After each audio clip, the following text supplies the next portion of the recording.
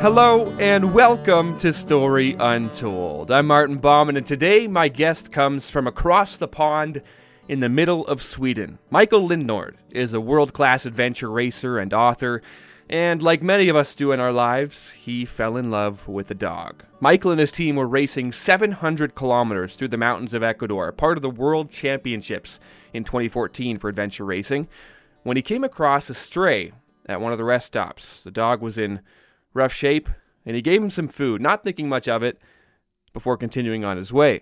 What he didn't realize until later was the dog was still following him. Through the depths of the jungle, through knee-deep mud and across rivers, the dog stuck with Michael's team and became an unofficial member, Arthur.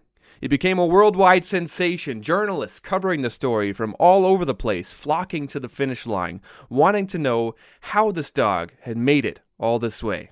3 years later, and Arthur hasn't left Michael's side. Here's his story.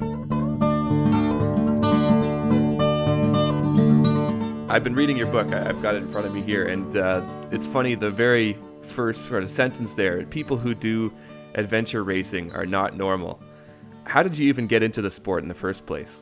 You know, when I grew up, I always been into sports. I've been jiu-jitsu, I've been playing ice hockey, soccer, orienteering, different sports. And I always loved sport, but I was no talent in no sport. I was if you I had a speech. I had this great speech for my college when I did my, or it's a high school. It's called high school. Mm-hmm. And it was like all the students, or like 500 students, they knew about the story and stuff like that, of course.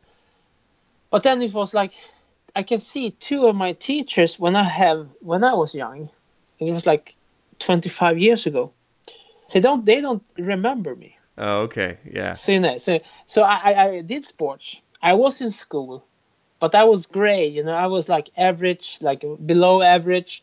I didn't have any talent, stuff like that. So the thing is, like, they didn't even recognize me. It just They don't even recognize me. This is only 25 years ago. Yeah. And they didn't even recognize me. So that's how good impression I have done on people when I grow up. So yeah, and that's where I started.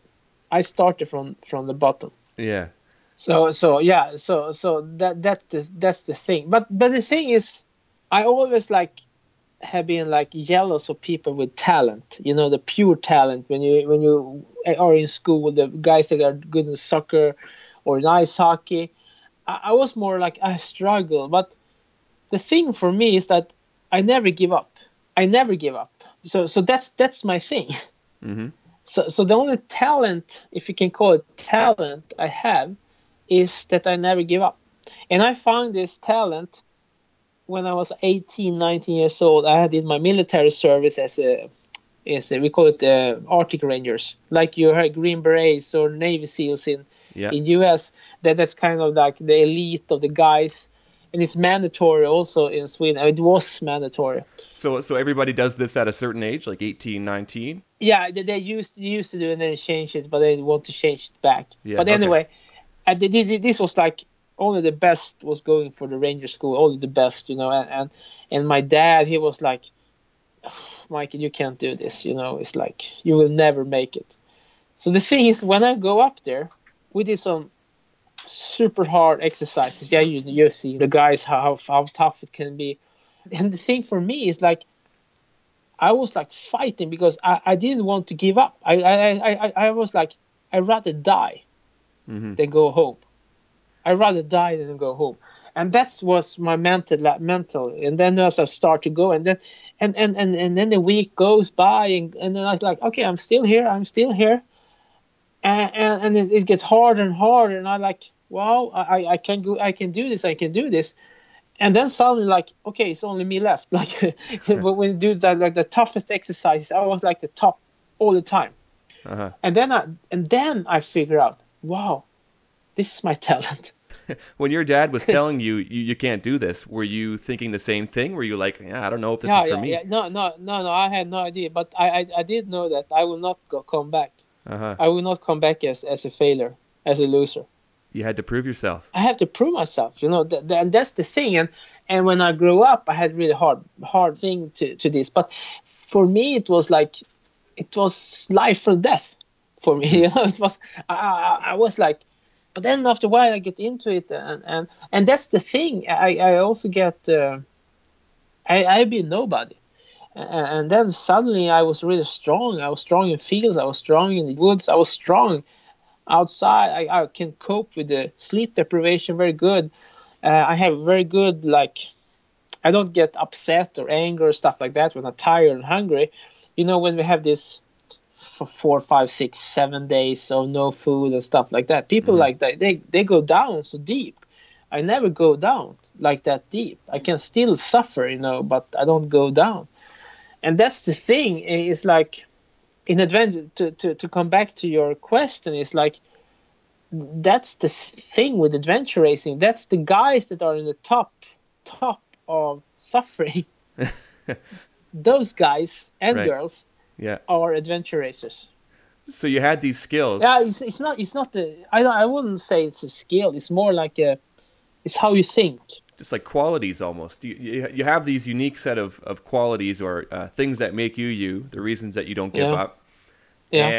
And you find this out after being, 18, 19 and making it through that ordeal of what you were doing in your military training. And so then how do you go from there to thinking, okay, how do I put these skills to use in something, going forward? When did the idea of adventure sport actually come to you and somebody show you, you might actually be pretty good at this? Yeah, it's kind of that year. It's like, I don't know if you know about the sport. It's called ski mountaineering nowadays.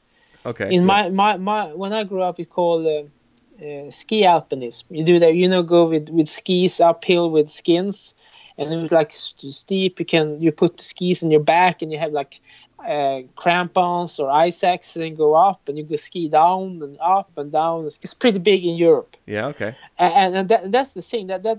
This was the race that was in this region, because I have this military service in the far north. And I was pretty good in all the competitions and stuff like that, because I never give up. so I did pretty good. So that was a kind of race that we did in 2 days. We were living in we was digging ourselves in like it did a snow cave in a big snow kind of cliff or something like that. Get snow in a lot of time, and then we're sleeping, and then we ski and done that the second day. So it was like a 2-day race, and I was suffering a lot. But I loved that. And then the organizers for that race had the premiere that summer, and this was 1997, and they have the first race called Or Extreme Challenge. It was only a solo race. It was like a 7, 8, 9 hour race at that time. And they say like, oh, it's like paddling in rapids, running over the Ora mountain. It's like 1,000 meters up and 1,000 meters down, but it's like taking 2 hours. And then you bike back to the start. And I was like, and I felt like, wow, this looks amazing. Huh. But I can't paddle. And he said, you learn.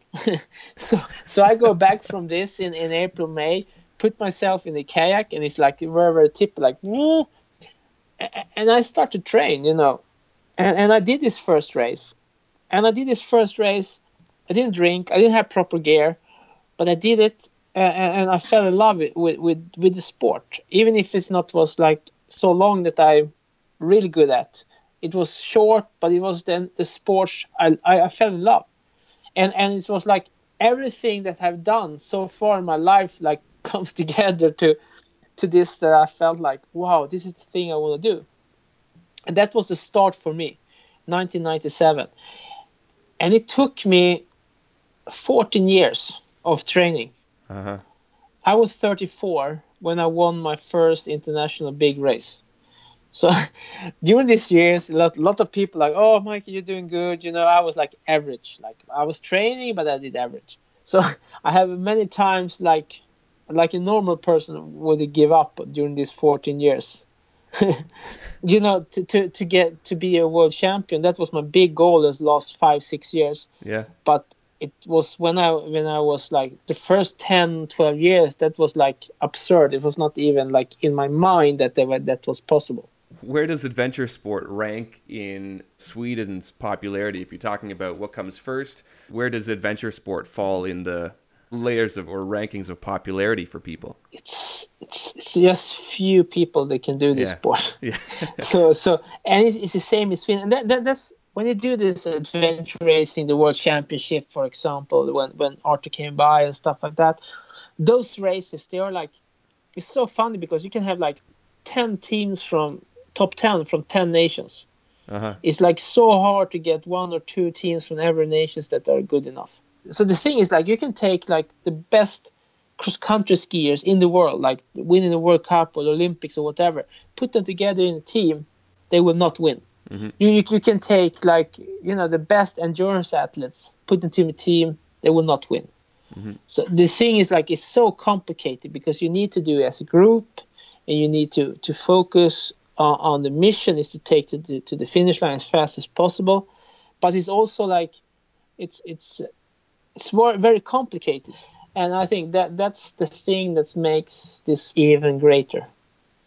I want to go back to some preliminary stuff. So you grew up in, and I'm gonna probably get the pronunciation wrong. Örnsköldsvik? Is that close? Yeah. Yeah, it's close. It's in Sweden. We call it Örnsköldsvik. What's that like? It's kind of the town that have put the most or the best hockey players in the world. Yeah. Like we have Peter Forsberg. Yeah. Marcus Näslund. Uh-huh. The brother Sedins in Vancouver Canucks. You have Tobias Enström from now playing Winnipeg Jets. He's injured now. Yeah. You have Alexander Steen in St. Louis Blues. You know, those guys, they are from this city. All from the same place. Yeah, you have Samuel Paulsson, Stanley Cup victor. You have Niklas Sundström, called Prince of New York, play with Wayne Gretzky. Uh-huh. He actually, I playing like some hockey now, and it was so funny. On Friday we had this outside game, and we have Samuel Paulsson. You know, he was a captain or assistant captain in San Jose Sharks. He was doing the hamburgers. Uh-huh. You know, and inside you call it the kiosk in Sweden. I don't know what you call it, but you're selling like cookies and drinks and Coca-Colas and stuff. Okay, yeah. We have the Niklas Sundström was doing that. You know, number 24 New York Rangers. And that's the thing here in Örnsköldsvik. You know, everything goes together, and yeah. So I'm coming from a region that are very beautiful, like the high coast is not like the Alps or in your mountains you have you know, but it's still like it's more Swedish average. Like it's not, but it's hilly, it's nice. You have the ocean and stuff like that. But the big thing is sports. We have like soccer, you have floorball, you have cross country skiing. You have long jumps, you have everything. But the main thing that every guy want to be is hockey players. Yeah, no wonder. Everyone want to be a hockey player. So that's where I come from. It's like a small city. You have like 20,000 people in the center of the community, and then you have like in the municipality it's like 60,000 people. But like in the core Örnsköldsvik is like between 15 and 20. So that's where I come from. Yeah. Back to the adventure sport. A lot of it, I mean, you write about this in your book, just the sheer lengths of time that some of these races take, and you're going over hundreds of kilometers, dealing with sleep deprivation. You're staying awake for, days on end. How do you deal with that? How do you deal with being awake, 40 plus hours and trying to race? Yeah. It's like I was getting better and better. It's like you have to bend in your comfort zone. You have to push it. As long as you get better and better, and it's like you need very, very little sleep, because after a race you recover, of course. But during to function, you just need like 3 hours a night.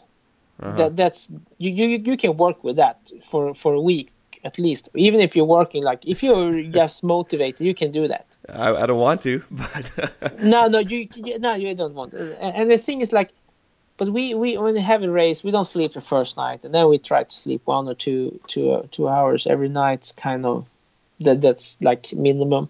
yeah, Because if you sleep more, you get too much far behind, and if you sleep less, you get too stupid. So you need to have like, but the thing is also like, it's like you learn. I would say like this: to be a perfect adventure racer, you need to cope with the sleep deprivation. And I would say like, when you're really, really, really tired, when you can't almost hold your eyes up, you fall on the street when you bike or stuff. Yeah. And when you're that sleep, it's like you're really, really drunk. You Right. know, Yeah. really, really drunk. So I would say like, to be in a good adventure racer is like to drink like 7-8 beers. right, and function. So you're really, really drunk. You're like, oh, you can't like speak proper, and then you sit yourself in the car, and then you can drive proper on the street back home.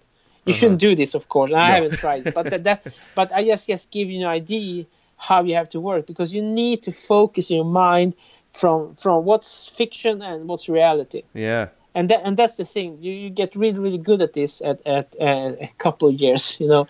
What's the most difficult part of that? Is it to avoid falling asleep? Is it toughest when you're on a bicycle, running, or on a kayak to stay awake? I think running is like, you like, oh, we have something. The worst part is biking, Yeah. because you're traveling so fast and you just crash. Yeah. Or paddling, you just and then you start sleeping like this. But paddling, then you just fall in the water. That's not that dangerous. But to go with the bike, especially when you go with traffic, sometimes you go with roads that are traffic, and that's I think that's the most dangerous. Yeah, but the thing is like, this sport is very dangerous. It's like you need to you have to take care of yourself and your teammates all the time, you know, because sometimes you put yourself in positions that are really, really, really bad, like super steep in the middle of the night with cliffs and stuff like that everywhere. You are in the desert, you have no water, you are in an environment with lots of super dangerous snakes, or you know, I was in the last race, I was swimming with my bike. It was the last part of the race, and it was like a small river, like maybe 5 meter wide. And I can see something. Oh, it's like a big tire in the lake or in the river, but it was anaconda. So we were swimming by down there, and it was like 2 or 3 meters from me. But it was like this, so it was eating some, I don't know, some big animal. But I guess the snake was at least like 10 meters. Oh my goodness. So when we swim with our bikes to where the river comes out to the big river, there were a lot of like locals that were fishing, like, and they looked at us as we was crazy, because I guess it was a lot more anacondas than that one we saw. All right, let's talk about the race where, well, I suppose you could say the race that changed your life, the one in Ecuador. Yeah, for sure. What was your expectation of this race going into it? What was it going to be like? I did everything. Like I don't say anything yes for saying anything. I did everything to win. Like everything. You know, when I was checking out from the hotel before the race, I take my Visa card and the MasterCard. Yeah.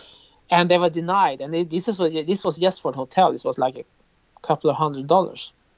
So I called Helena on my phone. I said, can you put down some money on the car so I can pay the hotel before the race? And she said, I'm sorry, we don't have any more money. So we have spent all the money, all the sponsorship, everything, all our savings, everything to go to Ecuador, because we need to have this high altitude camp and everything before. So I put all the money on this. So I didn't have any money to, pay any bills or nothing. Yeah. But the thing is, like, I was ready to win, and I was like, I just want to win this world championship. Right. So you were all in on this one. Yeah. So I just went into the bus and asked the team members, and then Karen, she said, you can take my car. So I'll borrow her car to pay for the accommodation.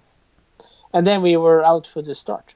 So I was like, oof, okay, now we go for 6-7 non-stop days Yeah, yeah. in to win the world championship. That was the big goal.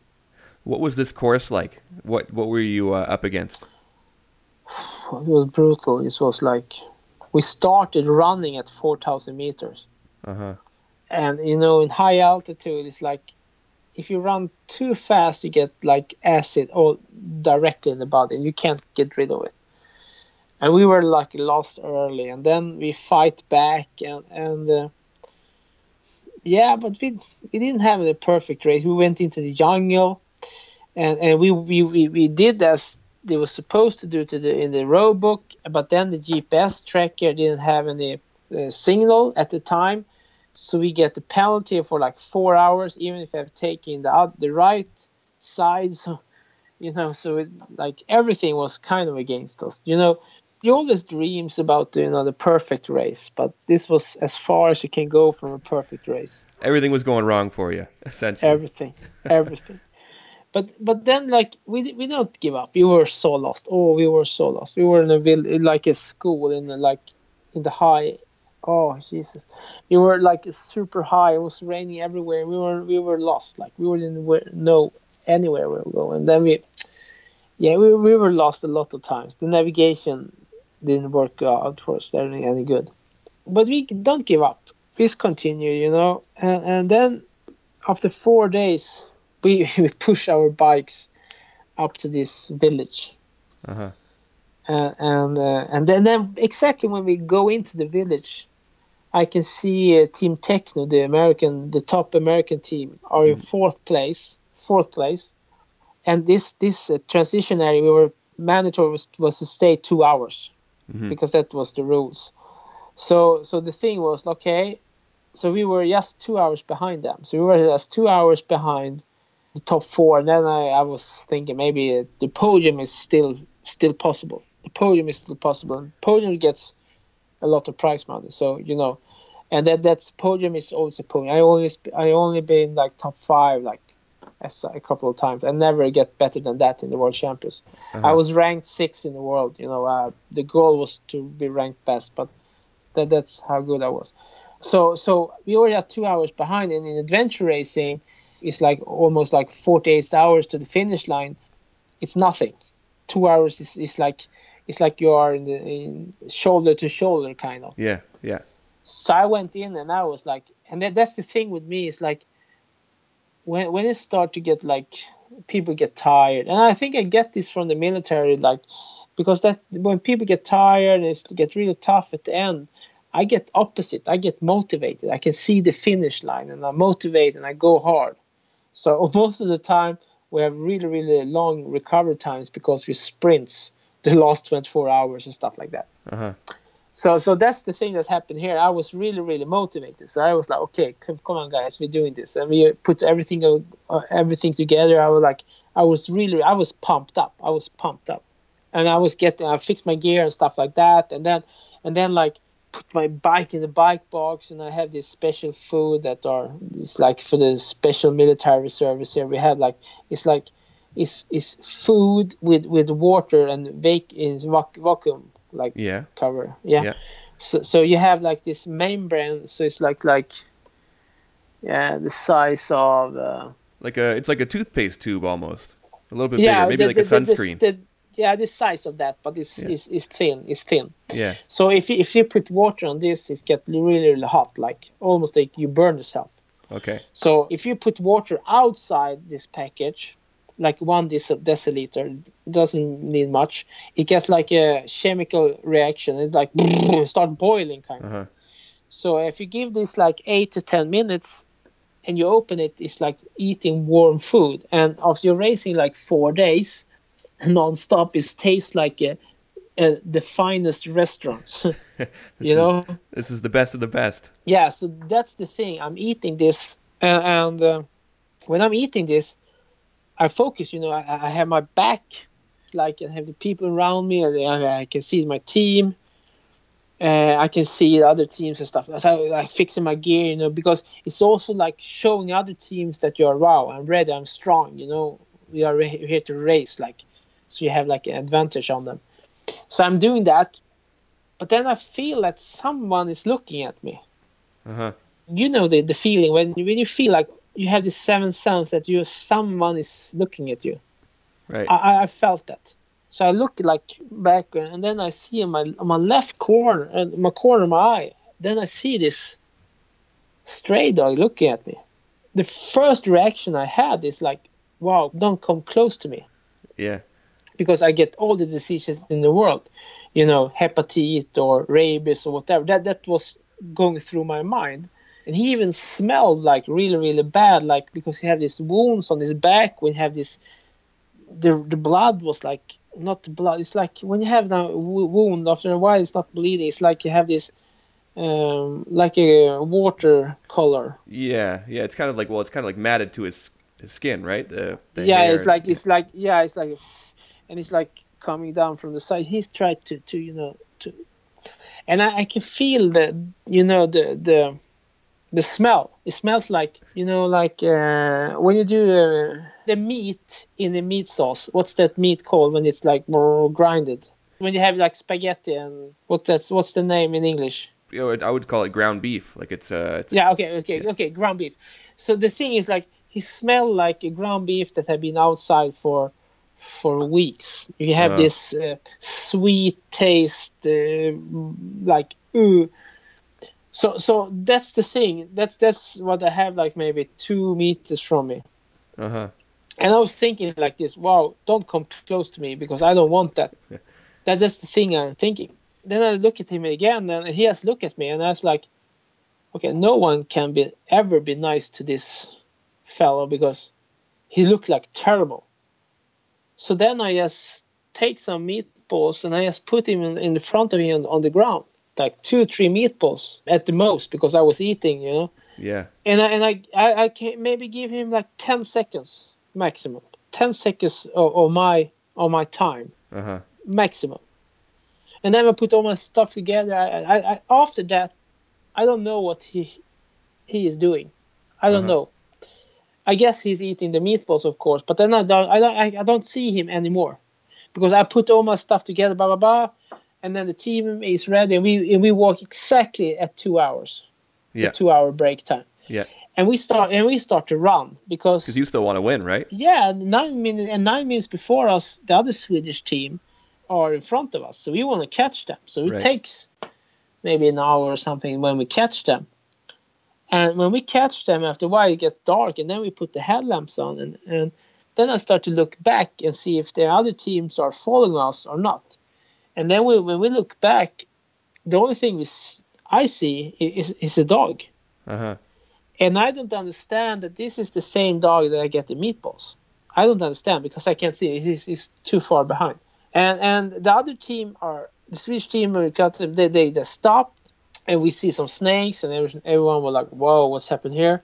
And then we continue, and after a while, we are like only we, and we can look back, and we can't see any team, and we just have to stop because we need to fix some extra batteries on the headlamp, and maybe someone was fixing the feeds and the socks and stuff like that. And then this dog is coming from the dark, kind of, and then it's the first time I recognize him. Yeah, he's back for more meatballs. This is the same dog that I gave him the meatballs. So, and I talked Swedish to him and said, "Are you sure you want to go with us?" And he's like, he's like looking at me, and he just continued. We go to the jungle, and it's like so deep with mud, and I remember I tried to give him some muesli bars, but he didn't want that. So we continue, and we get lost in the jungle, like super lost, and we are like almost cliffed out. And once we can't even see, and we get like, anyway, we just turn around and go back, and we lost like hours. And then we continue, and then the sun comes to go up, and you start to see again. You can close the headlamp, and I was so tired. All the team members was tired. So I just sat down on the creek in the jungle, and I said to the team, like, because no one had this, because eating just muesli or gels or stuff, you don't get pump up. You don't get energy. It's like Yeah. empty calories, kind of. So I asked the one, is anyone that have something other to eat than these muesli bars? We had like one each left or something. Yeah. And then Simon, he put up like 2 of these meatballs package. And I was like, ooh, are you kidding me? So and we have this one membrane, so I put that together. I have this, and they boiled it, and I took one bite, like directly one bite, and I gave it to Simon. He was like 3 meters from me, and he took one bite, and then the 2 packages went over to Karen's stuff. But they don't want to have any, because behind me on the left, like Art is laying like that in the jungle, like and breathing, and he's like so thin and stuff, but he has one eye open, like. So the thing, like, we don't talk much, but this is it, like. This is a big thing in this story, because because we need that food, you know, to survive, you know. But we as okay, he's the one that should have the food. So I put everything on like a big leaf on the tree, and I say, you know, go ahead, you can have this, and he eats it. And then we continues, and we almost didn't do it, you know. Simon, he's really bad, and when you come to that TA, we had to have a doctor like immediately, and he had to have this IV and stuff like that, and we get like 4 hours to stay there, and then stay 3 more hours, like 7 hours, and that was a big thing, like. But also the organizers, the staff, they said, because they understand that Arthur, he has the name Arthur now, right, was with us, and they say, you can't bring the dog, he's too dangerous, because we were supposed to paddling through to the mangroves and stuff. Yeah. So after we are finished with our gear, and Simon is like is more alive, we are going down and put the kayaks on the shore, and Karen and Staffan, they just paddle away. And I'm sitting there, and Simon in front of me, and I look up on Arthur, because he stands there on the seashore, kind of in the mud. Right. And I ask him, okay, what do you want to do? Like in Swedish, what do you want to do? And he's like, and it's a lot of other people, but you can't really see them, because. And I had this stomach feeling, like really hurt in my stomach. You know, it's like, okay, is this it? Is this end? Is this ending with this? Yeah. And I say, yeah, okay, maybe this is it. So we start to paddle, me and Simon, and we take maybe 5, 6, 7, 8 strokes. I don't know how much, man. I don't really remember. But then I can hear like, poof. I turn around, and he have his, you know, the mouth just above the because he's not a great swimmer though. He has have the mouth just the surface of the water. Yeah. And he didn't give up. He didn't give up. You. He's still following us, and I was almost puking, because this stomach feeling, like, it's like, you know what's right, you know, but it sounds like easy, but when you are there, you almost like can't make it yourself. Right. The decision is not that, because it's not that easy to make. It's not that easy, but the thing was like, because I remember I was like, okay, I can't leave him. You know, it's like, okay, we're doing this together. So I just grab him and put him on my knee, like, okay, then we do this together. I also remember, this is the important thing for me, kind of this situation, because this is the first time I really do something to someone else when I'm risking my life for someone else than me. Yeah. Because I have no idea, if you're gonna beat me, or if you get me disease or whatever. I had no idea of that. Yeah. But I was willing to risk that. And that's the thing, when I have interviews now I can speak about this, but in the beginning, first year or something like this, because now it's got like 3 years. Yeah. But in the first year, so I couldn't even speak about this. I couldn't even read the book about these chapters. When Tom Rinaldi and those team with ESPN were here, I was crying like 2 hours Yeah. when I was talking about this, because it's so deep in my, because he didn't give up. He never gave up. And I guess because I was thinking, of course, I was thinking this thousands of times. I speak about this thousands of times. But I think this was like, I think I can see a lot of myself in him. Because he didn't even give up. He didn't give up. He never gave up. And that's the thing with me. I don't give up either. That's the thing. I felt like, okay, this is it. You know, he didn't want to give up, and I don't want to give up on him either. Yeah.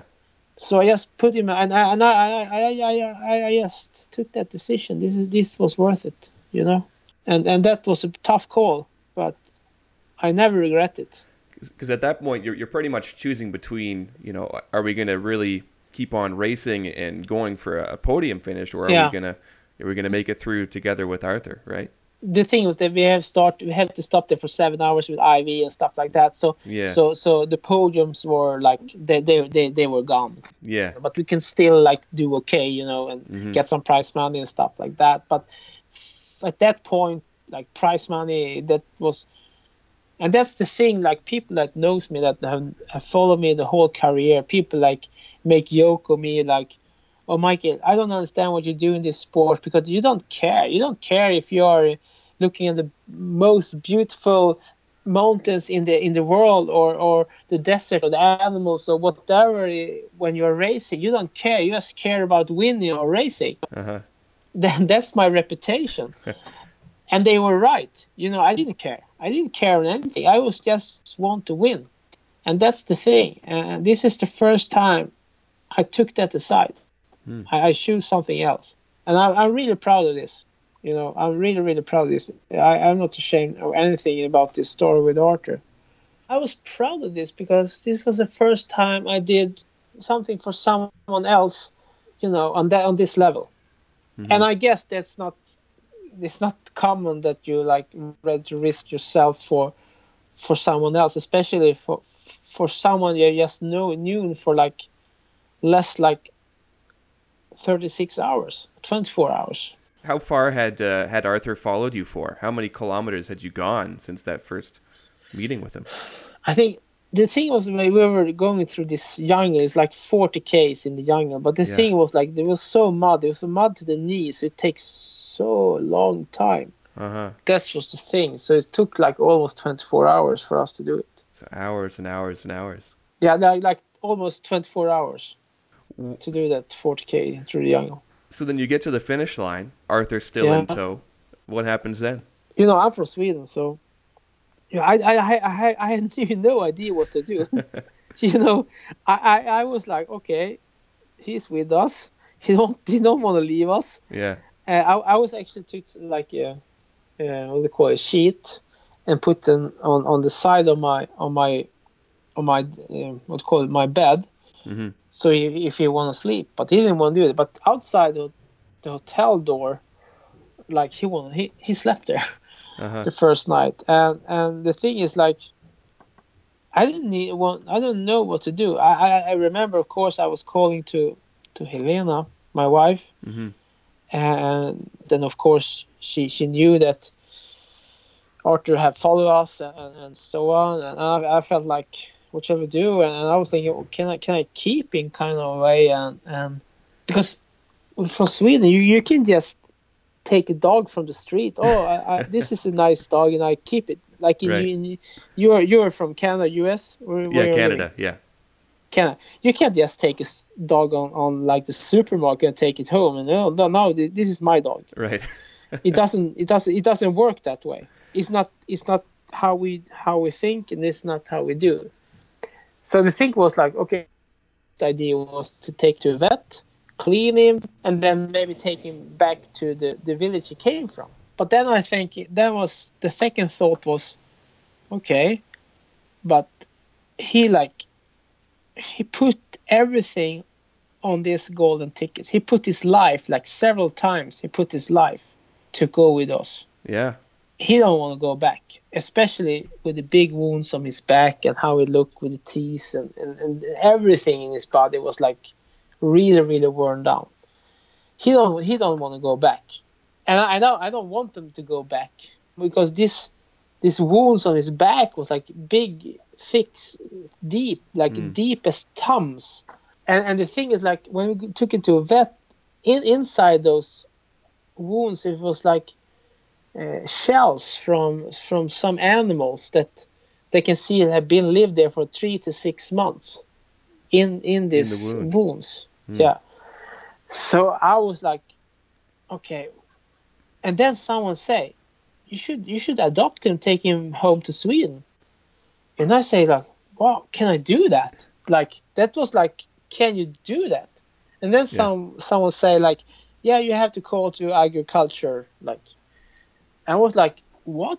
I just I thought they was just doing like the farmer stuff. Yeah. So I just called him because now this story had been breaking even the big news in Sweden. So I just called him and said, "This is Michael, and I want to take my friend back to Sweden." And she said yes from the beginning that could be possible to do that if I have like doing this like a list of a lot of things. But she also knew that I was flying home in like 4 days or something. Yeah. But I don't think she understands that you have a guy that never give up on the other side. So we almost got everything together, and then they say no because they start okay. He needs what, shots? I'm guessing, to have different. Yeah. The shots, like vets, papers, like to do a stray dog to be a official dog in like 4 days is kind of impossible.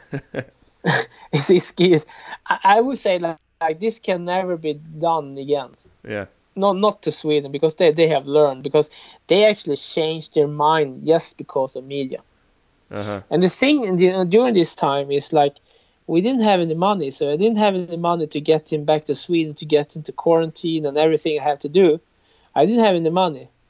So we had like a crowdfunding in the biggest newspapers in Sweden, so people were putting in money, and that money was enough to get him back to Sweden. So it's also, so this story is not a one-man show. It's like everyone is so many people to thank you for this, like Ismail that took contact in Ecuador to help us with the vets and transport and everything, to Helena and other teams that I have here in Sweden, with all the people that put in money that we can bring him back to Sweden, to the social minister of Ecuador that called us when we were driving to the airport and we didn't have the last paperwork. And she said, I will help you. And it was so many things that have to go the right way to make this happen. So we get the paperwork 20 minutes before we go to check-in. And it sounds like a Hollywood movie. But that's how it is. And that's the thing I'm proud of with this story. It's like nothing is fiction. Right. I've always told the truth from the beginning to the, because sometimes when you make a story and when you told someone you go for fishing and they have this fish is like 4 decimeters, and then you told your friends it's like 6 decimeters, and then when you come home it's like 1 meter long. Right. It's easy to do that. Yeah, it changes. But the thing is, like with these stories, even if it was like really like sometimes, okay, if I say this, they could be, never did that. I always kept to the truth all the time. And that's the thing with these stories, no fiction. And that's I'm really, really proud of. Had you ever been a dog owner before this? Like, what was your experience with pets before Arthur? No, I had never. No, we have when I was young, my mother have like feeding like the neighbor's cats. So that was the closest. And I was, when I was like 20, I was living at my wife's Helena's parents like for 1 year. And they have like dogs they take for hunting. Yeah. So I was training with them a couple of times like that. But that's the experience I have. So I don't actually have an experience with dogs or animals. So I don't really know how to do anything of this. Right. So this was this was the thing also for me. I didn't know I didn't know if it is going to work or not. Right. What was it like getting him back to Sweden and seeing him in your home for the first time? I was so nervous because the thing is was when he come to Sweden, we have to stay him. He has to stay in the quarantine for 4 months. We visit him sometimes when we have the time, or when we not have the time, when we're allowed to do it, because they don't want us to visit too much. So directly the same morning, we took him to the doctors to have the surgery for his teeth and stuff like that, because they were really, really bad.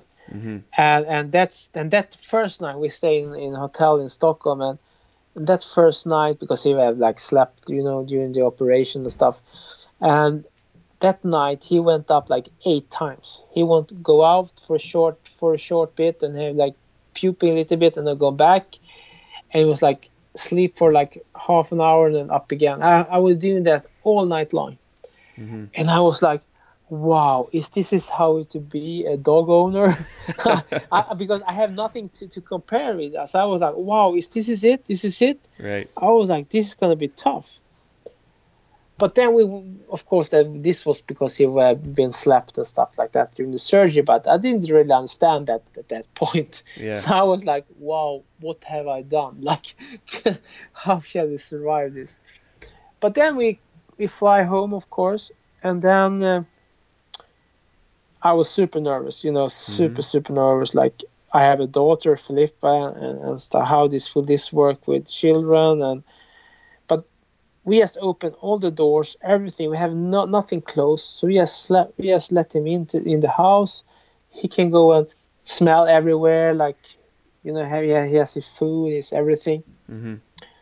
And we have this dog bed we have bought, just put in the side of in the best place we thought in the house, and he was like doing this, go around and snoring and look at what's this house. And this is the fun part. He did that, then he just went direct to the bed, and he slept all night. It was like, okay, I'm home. He was home. Yeah. and this is the thing. It's like it sounds like a Disney film, but that's how it is. And the thing is, like, with the children, he's like being the cutest dog you can imagine. Like, we haven't we tried once to have some with dog whisper, because we had to rebuild something in the house. We stay under my grandpa, and he wouldn't really want to stay on that ground, so we will try to get some to help. And there was one time, and it didn't really work when good, but after then we moved back here again, and he's like, I have him loose on the street, like on my outside the house. It's like he's like the sweetest dog you can imagine. When we walking on the nights, when the night walk, he's most of the time he's I don't have him on the leash. He just go by himself, Those 4 months when he was in quarantine, were you worried that he was going to lose faith, that you were going to come back? Were you worried he was going to either forget who you were, or just, give up on you? Yeah, both. But the thing is, like, when we were in quarantine, he was very bitey. Like, he really bite in my hands, like. And I felt like, okay, this we need to work on when he come out from the quarantine, because he was biting really hard, and he was very, very, very like bitey. But now, after 3 years, I know why. Because he's talking to me with his mouth, kind of. This sounds weird maybe, but when I do stuff, I actually just put my fingers in front of him, on front of his nose. And how he reacts to my hand, I can understand how he feels. Does it make sense? Yeah. Well, yeah. I think every owner has that certain way of talking to their pet. Yeah. Yeah. So yeah, he do that, and if he bites me, that like not bites, but you understand, a little bit harder, so you can feel like you can feel it. I know he's not happy with the situation or what he's doing right now, or what we are doing. So we communicate in that way, and that's the And it's taken me time because sometimes we have been together some speeches, like, you know, because in Sweden he's super famous. So sometimes we were like, you know, everywhere when I go, it doesn't matter in Sweden where we are, people recognize him direct. Yeah, he's a superstar in Sweden. So sometimes we have like speech in like 500 people. I just put him loose and he has to go, and people like, yeah, you know, he's talking to people, and then he has to go onto the stage and he's looking, he says lying down, and then we have the speech and, you know, stuff like that. And yeah, that's the thing. He's and the thing is with him is he's so safe in himself, you know. Even if he's so I can't understand why, because how he looked and everything, but he's so safe. Like he's safe is not maybe the Sweden called trygg. He feels like he's not nervous. He's sure of himself. Yes, and he's like, yeah, and he's never begging, you know. He's never done it. Even as the first time when he was looking at me, I gave him the meatballs. He was not begging for it. Yeah, the meatballs. Is he still as in love with the meatballs now as he was then? You know, I actually saved some meatballs because we didn't took all the meatballs to Ecuador, so we have like a couple of packages here in Sweden. So I actually saved one of his packages that we have, that he fell in love, or I don't know if that's the right word. So I gave him that when he come here, and he didn't like that much, to be honest. So I was like a little bit disappointed, but I don't know if I disappointed him, but but he's not a super fan of meatballs, but he like chicken. Chicken is like the best. Right. Chicken thighs, like chicken thighs, direct from the barbecue. You're right about that. He's like, yeah. So that's the thing. How has Arthur changed your life? Everything. Arthur has changed everything for me. I think I'm the same person from the beginning to now.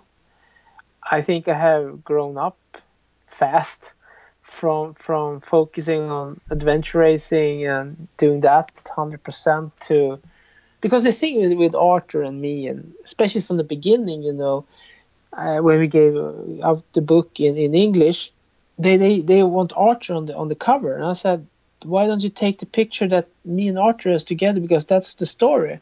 Right. And because I thought that was a great picture and stuff like that. And they said, no, now it works better with Arthur only. Okay, I was almost upset, to be honest, from the beginning. You wrote the book and he's getting the cover. I'm not really write the book. It was Walt Hudson and me worked together. Walt was the main, you know, make everything like perfect. So anyway, so the thing was like, first, I was not accepting that. I didn't like that, you know, because I thought like we did this together as a team, like. But I'm growing, like, because I can see the early interviews I'm doing, because I've been in media and stuff like that during the whole of my career. I worked with media and sponsorship and everything.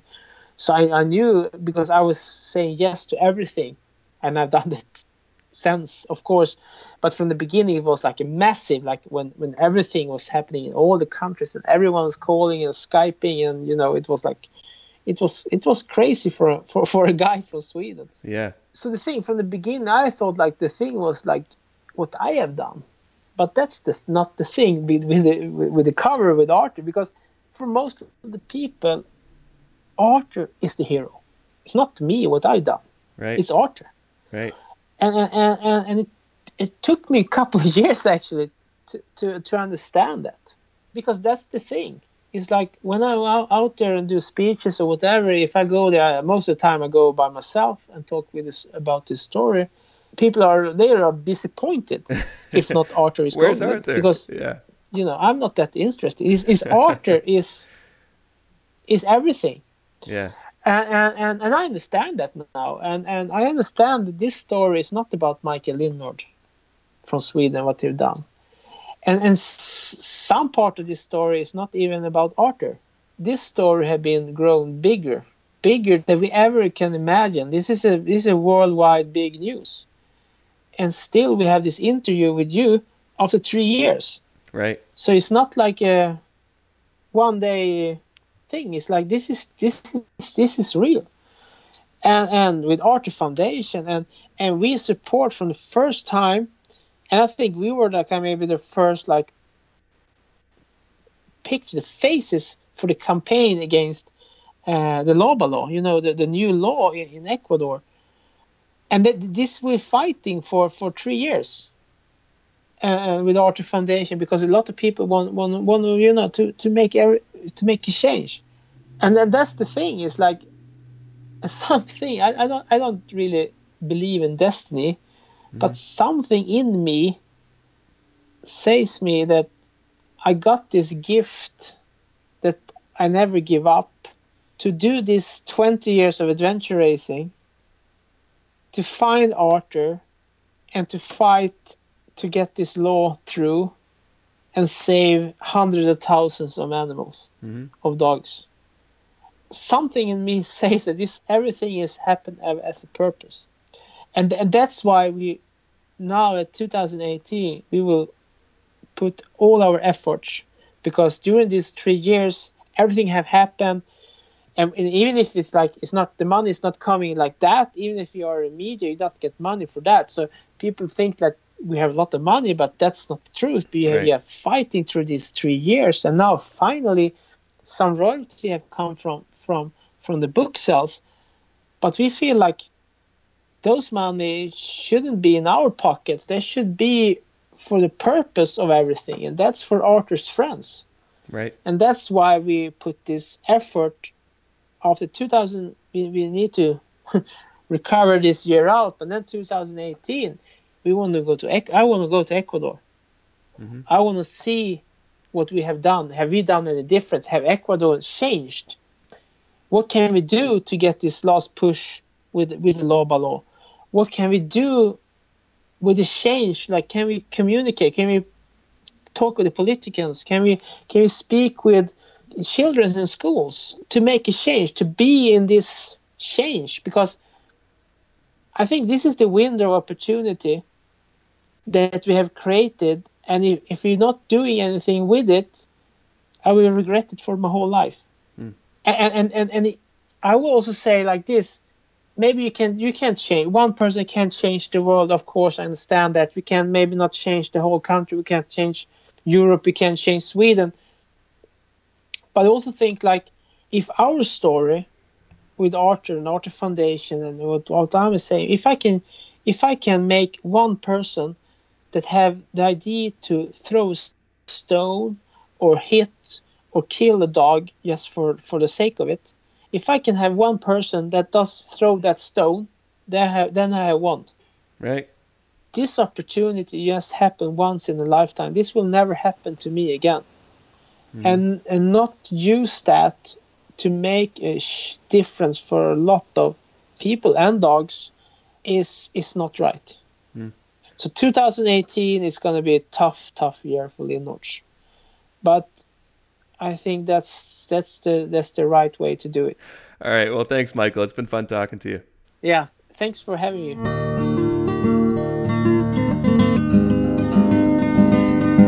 That's it for the show. Thanks for listening, and I hope you liked it. This will be the last one for a couple weeks as I take a break for the holiday season. If you want to read more about Michael and Arthur, his book is out. It's called Arthur, the Dog Who Crossed the Jungle to Find a Home.